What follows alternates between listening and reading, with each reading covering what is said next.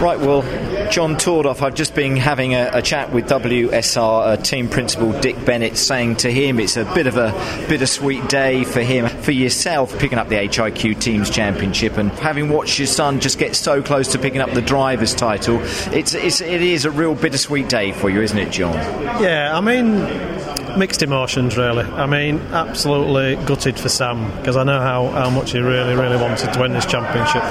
But, you know, also we're just like overwhelmingly proud of everything he's achieved this year. He's done incredibly well. He's exceeded everyone's expectations. He certainly exceeded my expectations. I knew he was going to be good this year. I didn't quite think he was going to be this good. He's led the championship for over half the series, and he's kind of been beaten with about, I don't know, 5-10 laps to go. But these things happen. But he'll learn from the experience, and I'm sure whatever he does in the future, he'll come back better for the experience and a stronger driver. He's already very quick, but I'm sure, you know, he'll come back as an even better all-rounder. I think he will do. When we've watched him race this year, he really has matured. He really has come on. As you say, you've got every right, John, to be proud. Oh yeah, he's matured incredibly well this year as a driver. He's always been, I think he's always driven with a certain degree of maturity, but I think he's learnt this year to really maximise the results when the car's strong and kind of minimise the losses when the car's not as so strong.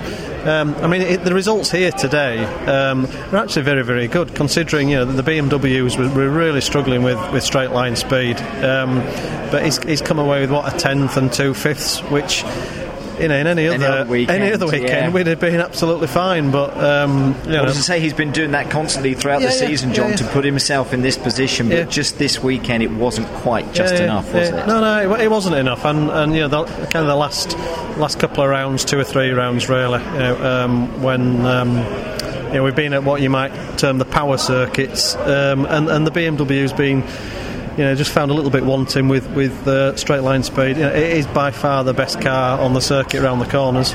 We watched your faces on the TV monitors in the garage during that final race. Just how hard was it to actually watch? You know what? It was.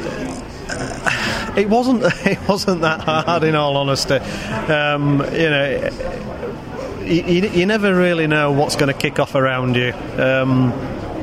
You know, I was just focusing on Sam and making sure that Sam didn't make any mistakes, and Sam drove his usual clean race. You know, he could have had a crazy lunge and tried to wipe people out of the way, but that's not his style. No, exactly. And he wouldn't want to win a championship by doing something silly like that. But, you know, as Sam has been telling everybody for the past few weeks, you know, he's got 20 years on a lot of these guys around him. He has, isn't he? And he's already kind of mixing it with them. So, you know, the future's bright for him, and whatever he decides he wants to do next year, you know, I'm sure he'll be successful at it.